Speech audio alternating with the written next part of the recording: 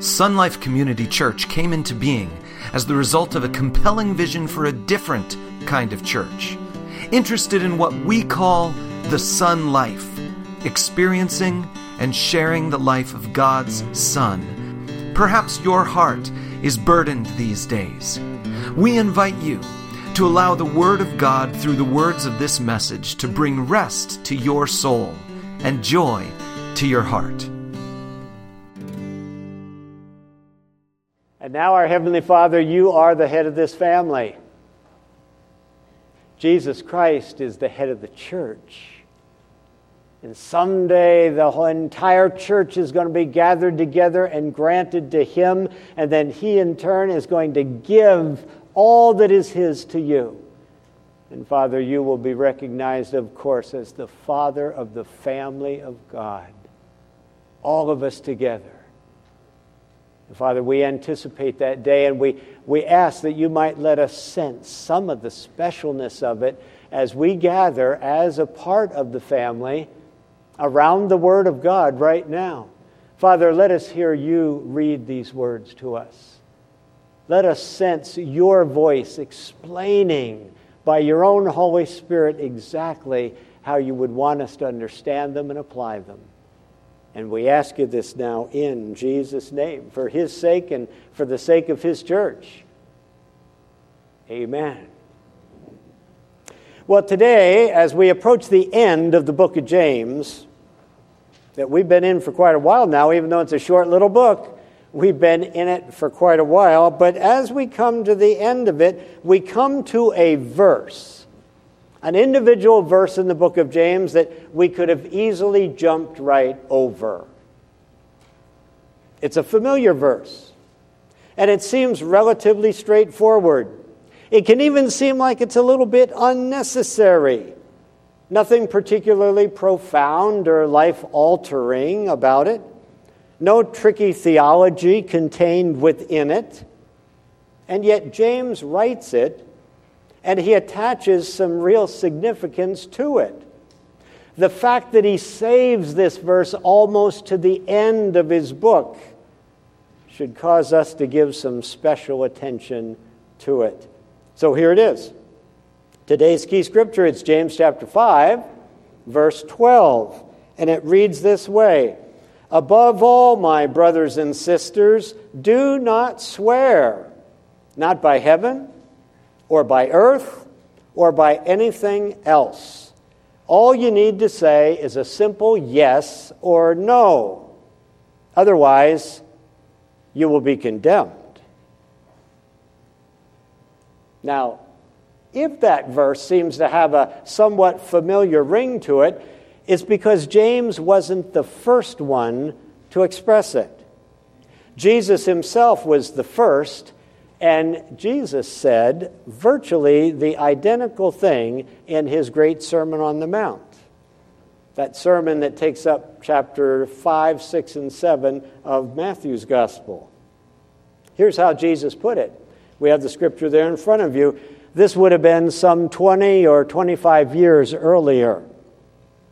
Jesus, on that day, as he taught the people, he said, we call it today's parallel scripture, Matthew chapter 5, verses 33 to 37, Jesus says this: "You have heard that it was said to the people long ago, 'Do not break your oath, but fulfill to the Lord the vows you have made.' But I tell you, do not swear an oath at all, either by heaven, for it's God's throne, or by the earth, for it's His footstool, or by Jerusalem, for it is the city of the great King. All you need to say is simply yes or no. Anything beyond this comes from the evil one."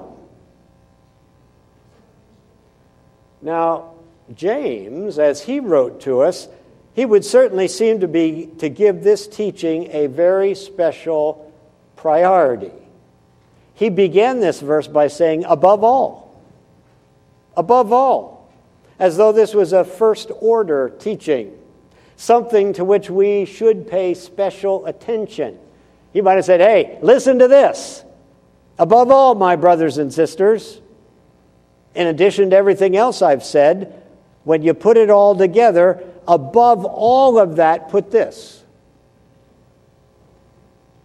Jesus, when he had originally given this teaching, he pointed out that this teaching of his was to be viewed as a correction of a long-standing practice of the Jewish people. So obviously, this matter of swearing an oath, or what we are calling today oath-taking, is a big deal to our God. Jesus says that it's actually demonic in nature, while James says it results in what he calls condemnation. So it is a big deal. So let's begin. Let's start with a key definition. What exactly is oath-taking? Well, here's how we define it. So listen on and see if we stay consistent with this. Oath-taking, it's the practice. Now you could stop right now before I read any further on and say, I'm sure I never do this. I'm sure I just never do this. But it will be interesting because Pastor Mark's going to take a few minutes on it anyway, and I'll listen in. But oath-taking, it's the practice of using God-given and God-honoring things, including God himself, to increase the believability of what we say. The practice of using God-given and God-honoring things, including the person of God himself, to increase the believability of what we say. And of course, we all want to be believed when we say something. So this is something that makes us more believable. Now, the question that would certainly pop up in our minds is this: why am I not believable already? Why do I need to increase the level of my believability? What have I done? Or how have I been conducting myself that makes what I say questionable to anybody? Well, rather than discussing those issues this morning, and rather than us ever delving into those issues, we find it easier to seek to somehow prop up our suspect integrity. And who better to vouch for us than God himself? If you don't believe me, believe God. That ought to settle it. Nobody should doubt what we say if we're linking ourselves to the Almighty. However, the use of that strategy to make ourselves believable, which is basically say, I'm telling you this and God agrees with me. So how are you going to disagree with me? How are you not going to believe? I'm telling you this and God himself agrees with me.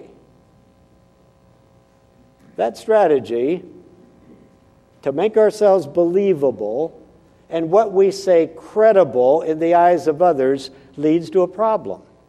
And it's the problem identified in today's key concept. We'll just move right on through here. It says this: oaths. Oaths seek to use God as a tool for our own ends. The taking and the making of oaths seek to use God as a tool for our own ends. Jesus says they arise from the evil one, these oaths. James says they put one on the path to condemnation. Now, he's not talking about hellfire here, but he's talking about judgment, discipline, correction. They put you in trouble with God, is what he's saying, as a believer when we do this. And Jesus says they put us in cahoots with the devil. So obviously it's a pretty serious thing to use oaths to seek to use God as a tool for our own ends. Now, it's interesting the Greek word that James uses, that the King James Version and the New International Version translate condemnation. See, James says if you do this, whoever does this will be condemned. The word that's translated condemn or condemnation is the Greek word that's most commonly translated hypocrite or hypocrisy. So you really could translate that last portion of James' passage, verse 12, this way. Otherwise, he says, don't do this, otherwise you will be condemned as a hypocrite. That's really what he's getting at. You'll be condemned as a hypocrite if you go to this great length to demonstrate that you're believable. Well, see, that's the point we're making today. The point that both Jesus and James would agree is this one. Today's key directive, it says, oath-taking is not for Christians. It's fraught. Boy, there's a word. Fraught. How many of you are fraught with anything today? You say, I'm not really sure. I got stuff all over me. It's like I'm fraught with it. This meal that was prepared, I think, is fraught with salt. Well, this oath-taking is not for Christians. The process of doing it is fraught with problems. Now, of course, the fact that both James and Jesus tell us not to do it should be enough for us to avoid it, shouldn't it? If God says don't do something, we just write it out of our lives, right? We don't ever have to say, why would God not want me to do that? Maybe God doesn't understand the way I do that. Because the way I do that is meeting certain needs and seems to be pretty wise and smart and tricky and gets the job done. So we'd have to say, generally speaking, just because God says it, there are still people who challenge it or try to work around it. It ought to be enough to make us avoid it if Jesus and James says, do not do this. But really to add just a little fuel to the fire of our resolve this morning, consider with me what I'm calling here today 4 problems.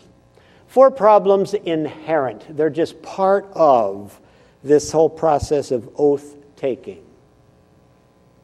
Now remember, we previously pointed out that oath-taking seeks to use God as a tool for our own ends. So here's 4 things to think about. And they're kind of varied from each other. It's not like 1 leads to 2 and 2 to 3 and 3 to 4, but just kind of 4 thoughts regarding people who take oaths. I swear I will never.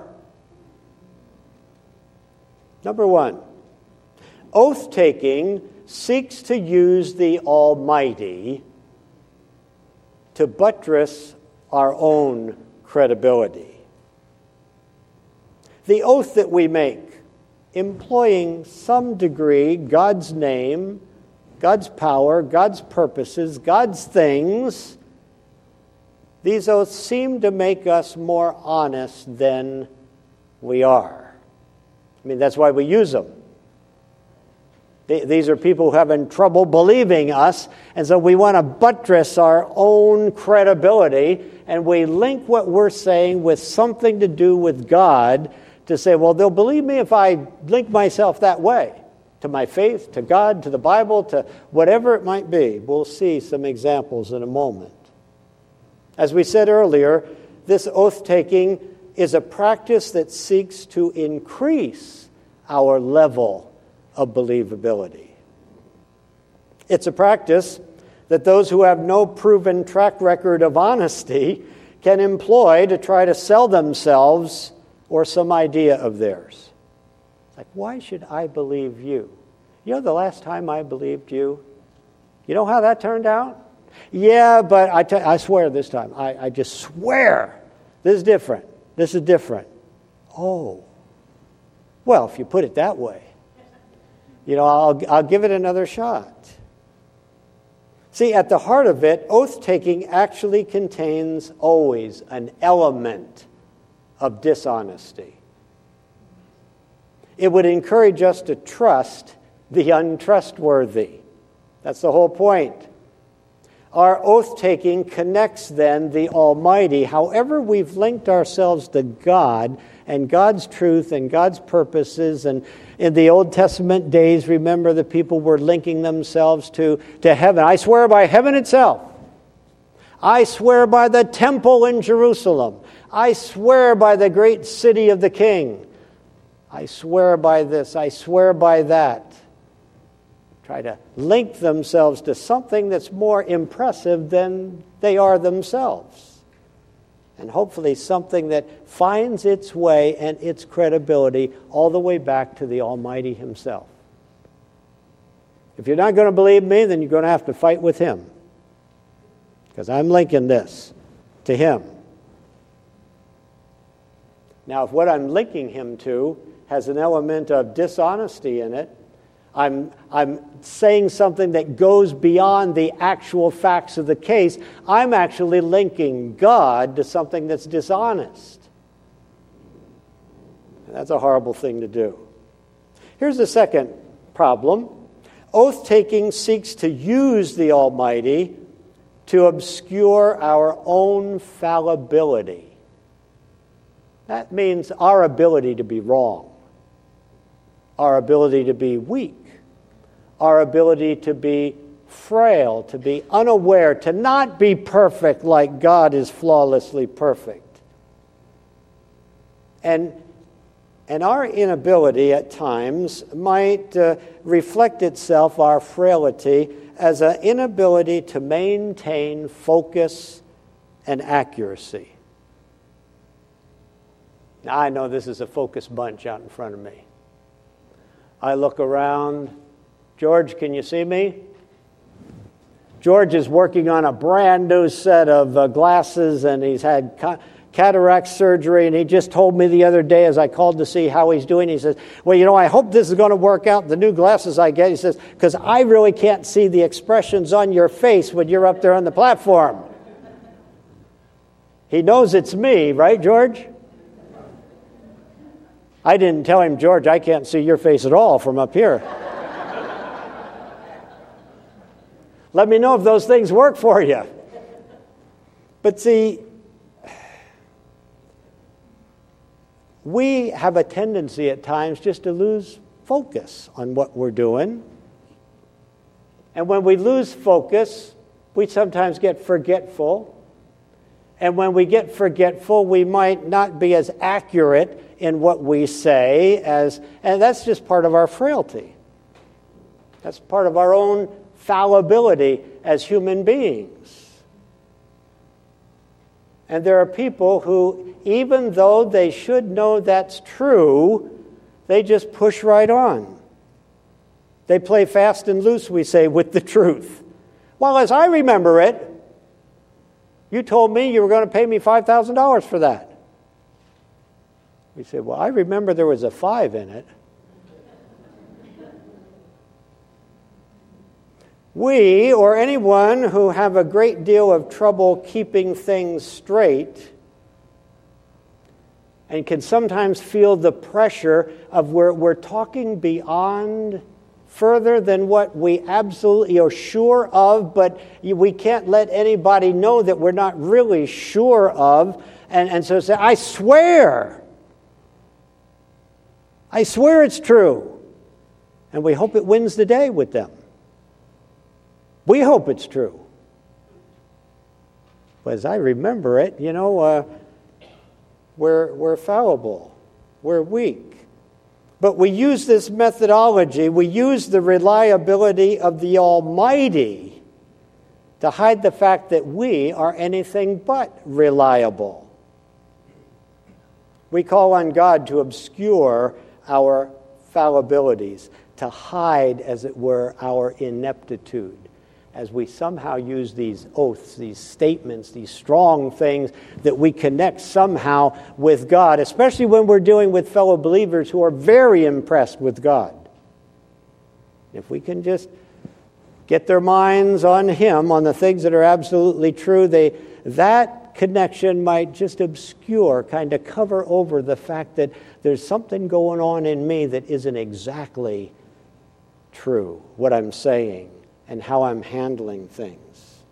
But we could use our oath, I swear, to kind of cloud the subject a bit and maybe let us get through it without anybody holding us accountable.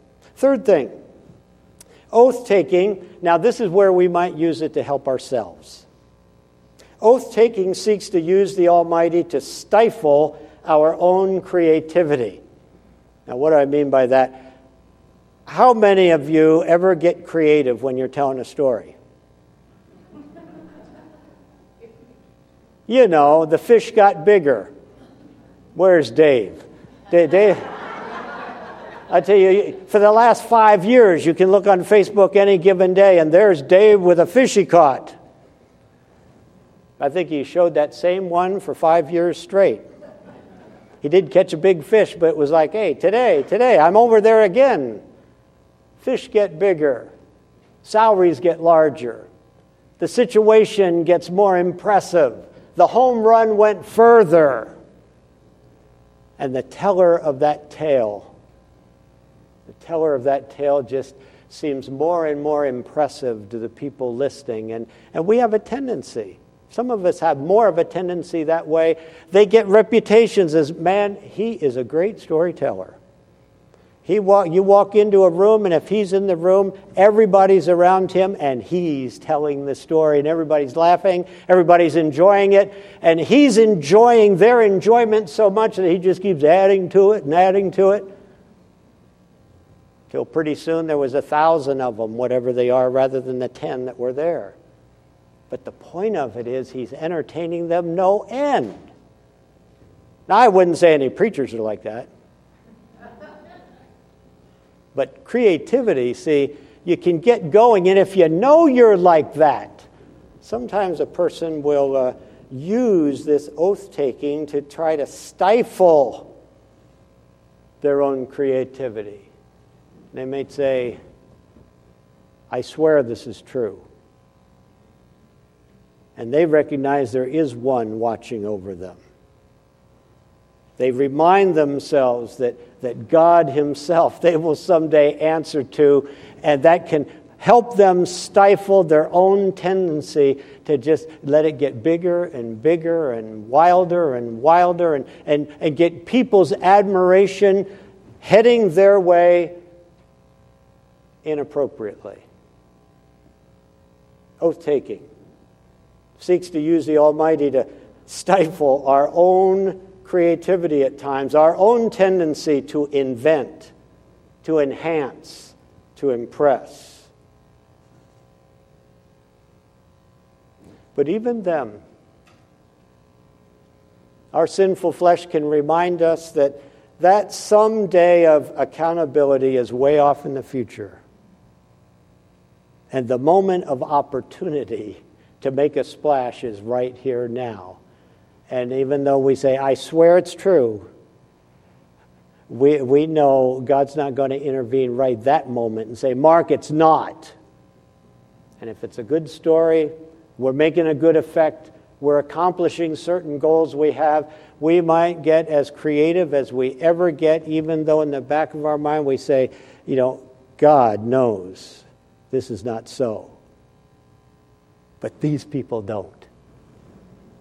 So I can achieve my goals. Well, here's the fourth thing. We'll just do this. Oath-taking seeks to use the Almighty to intimidate us into complete honesty. That goes along with the third one there. We say to ourselves, He will get me if I lie. Now, my mom believed in that with all her heart. She raised us kids to say, it's like God is right there. My mom didn't know anything about a day of judgment that's way off in the future. Like you mess up, He's going to nail you. No evaluation after you're 90 years old and you've passed out of this life. It's like God is watching all the time. There used to be an expression, I haven't heard much any, but how many of you ever heard the expression, he put the fear of God into him? Yeah, well, what is the fear of God? He's going to get you. And it's not talking about hell. It's not talking about way, way off there. You know, I'll have plenty of time to get right with God, you know, when all my fun is over with. No, the fear of God that's put into people is the fear of right this minute. You mess up, he will nail you. I swear. I swear it's the truth. See, and so that kind of oath-taking put into a person who's actually believing that the God who is there is a God who acts in the moment, and he will get you anytime you stray away. That oath can help the believer stay on the straight and narrow. And frequently that really works. It depends how susceptible to fear we are. Generally, it works better on the young. That's most of my experience with it, at my mother's hands and father's hands. However, it certainly segues the gospel message in a wrong direction, doesn't it? You see, our gospel is not God's going to get you. Our gospel message is God is in the process of changing you as one who put your faith in Jesus Christ, as one who belongs to the family of God. The gospel isn't, boy, Christ died for you and you accept his death for you. God gives you new life. You become a child of God, and there is the God who is going to, you just can't step on a line. Why would you want to step on a line? But if you do step on a line, you're going to pay for it. That's not our gospel message, really. The gospel message is that Jesus did all those things so that we might be saved from our sins, so that we might be reborn, so that his Holy Spirit can be given to us as a gift. And the function of the Holy Spirit is to be changing us little by little into an obedient child of God who loves God, doesn't fear him, doesn't run from him, who understands that God is a Father who just desires to see you become everything that he wants you to be. That is the gospel message. That is the ministry of the Holy Spirit. And this kind of oath-keeping, oh, God, help me, lest I put myself in harm's way, that's a different kind of gospel. It's not really a helpful one. And so I'd say here the bottom line is that oaths, for whatever reason we use them, they are frequently tools of deception rather than stimulators of truthfulness. And both Jesus and James would say they are non-Christian. They are non-Christian. Now, I've been talking about oaths, and you've probably been wondering, okay, what are we talking about? And I use the term, I swear this and I swear that. And here's two. Let's look at them. They're pretty common today. They're the most common ones that maybe Christians, or at least somebody who is connected religiously to God in some way, might say. So we'll just look at two of them. First one is, as God is my witness. Now, don't raise your hand. But how many of you have somewhere along the line used that? You're under duress. You're trying to communicate something. And the somebody you're talking to just isn't buying it, isn't believing you for whatever reason. And you try to pull out some extra ammunition and you say, as God is my witness. This is true. What that really means when we say that is God himself will testify to the truth of what I'm saying. God is my witness. Just ask him. He will say, Mark's right. He's witnessing, not that I'm a bum, he's witnessing that what I'm telling you is true. I'm my own witness to that, but you're not buying my witness so much, so I will call in another witness. As God is my witness. This is true. I did this. I will do that. I will abide by this. So it means God himself would testify to the truth of what I say. Now, that suggests that God exists to verify and validate me. Isn't it great to have a witness like that handy at all times? Just call on him. Of course, he never shows up, does he? It's an attempt to put pressure on the person who's listening to you. Well, if God is his witness, who's going to argue with God? Well, did God show up and say he's right? No, but the fellow's saying, as God is my witness, it's like this is God's job. God verifies that what I do and what I say is truthful. It suggests he exists to verify and validate me, which certainly allows us to say this morning, what a misuse of God's divine authority. Do you really think that's why God exists? Why God is King of Kings? Why God is the Lord over all the universe? That he exists so that at any given moment that you need to be validated, he can come in and say, that's true. That's true. That's not the relationship that we are to have with God.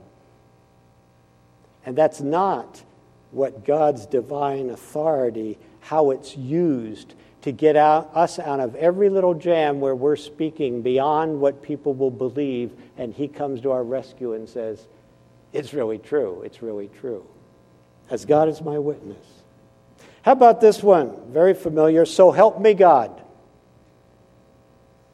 This phrase, of course, is the one that's used when witnesses are sworn in to testify in a court case.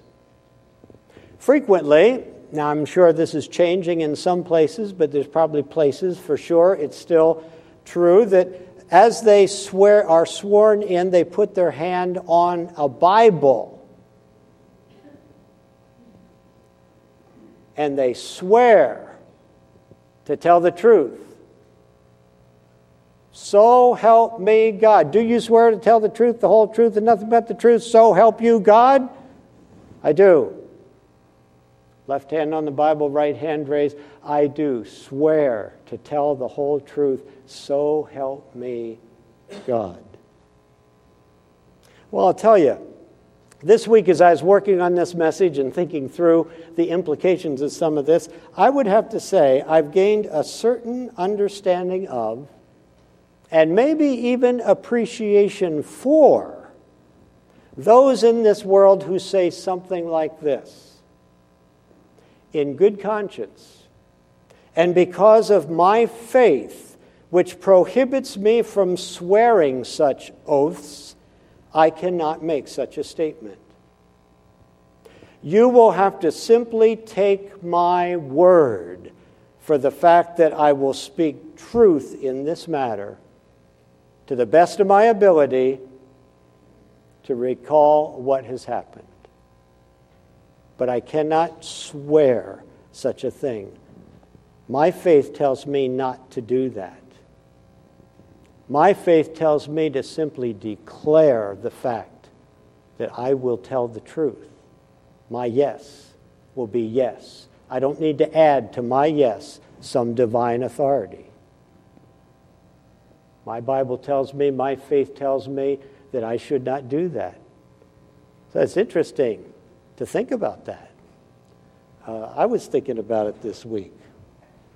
You see, the phrase itself means, so help me God. What that phrase really means is, in and of myself, I cannot and would not speak truthfully. So I call upon the Almighty to enable me to do so. And I'd have to say, if it's a Christian who's actually making such a statement, implied such a statement, in and of myself I cannot and would not speak truthfully, so I call upon the Almighty to enable me to do so. What a pitiful personal testimony that is.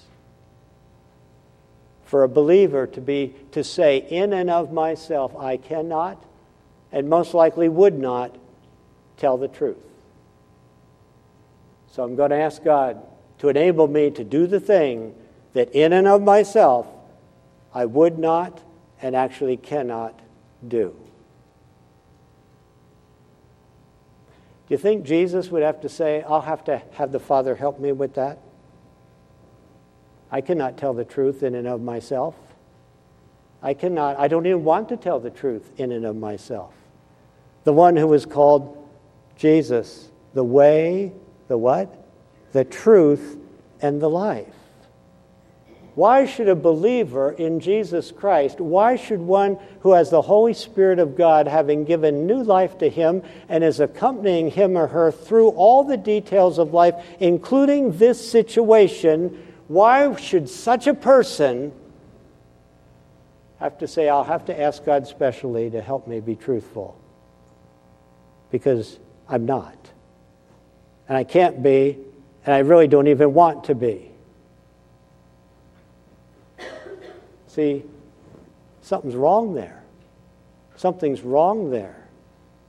And so the Scripture says both of those oaths, as God is my witness, so help me God, both of them really do damage to our faith and to our witness.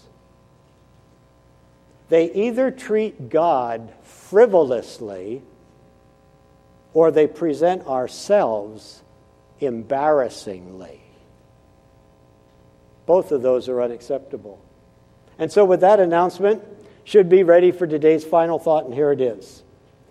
James would say, Jesus would say, I would encourage you this way, allow your language, what comes out of your mouth, allow your language to show that you have become, by God's own companioning grace, by the very companion he has sent to be with us, who is shaping us and forming us into the very image of Christ, by that gracious presence of the Spirit within us, show by your language that you have become a truthful, reliable, stable, mature human being.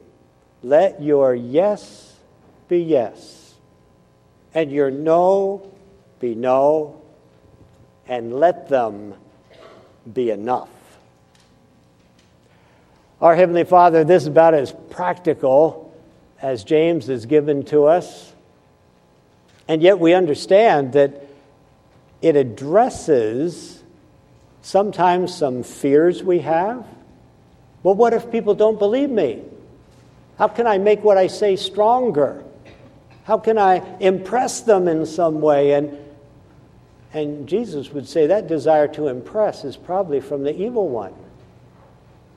We're not called to impress people. We're called to live honestly in front of people. What they do with what we say is their business.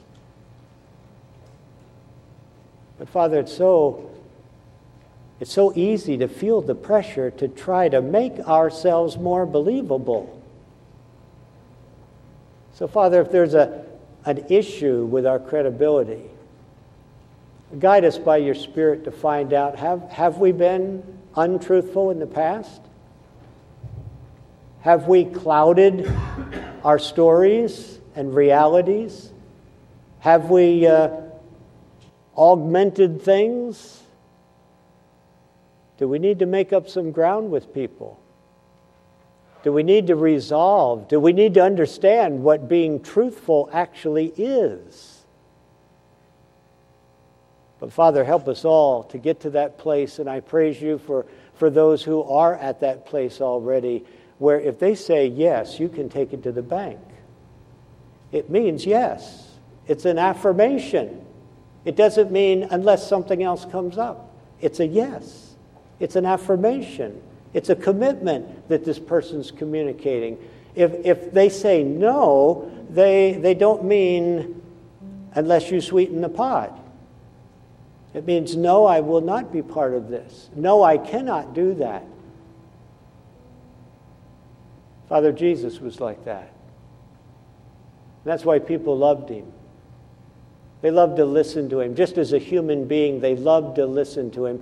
In fact, they would say at times, no one ever spoke like he did. Well, of course not. Because he didn't try to impress people with his words. He didn't try to mislead people with his words. He didn't try to overly sell anything.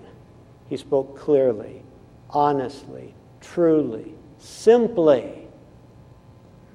And then he told those listening to him they should do the same.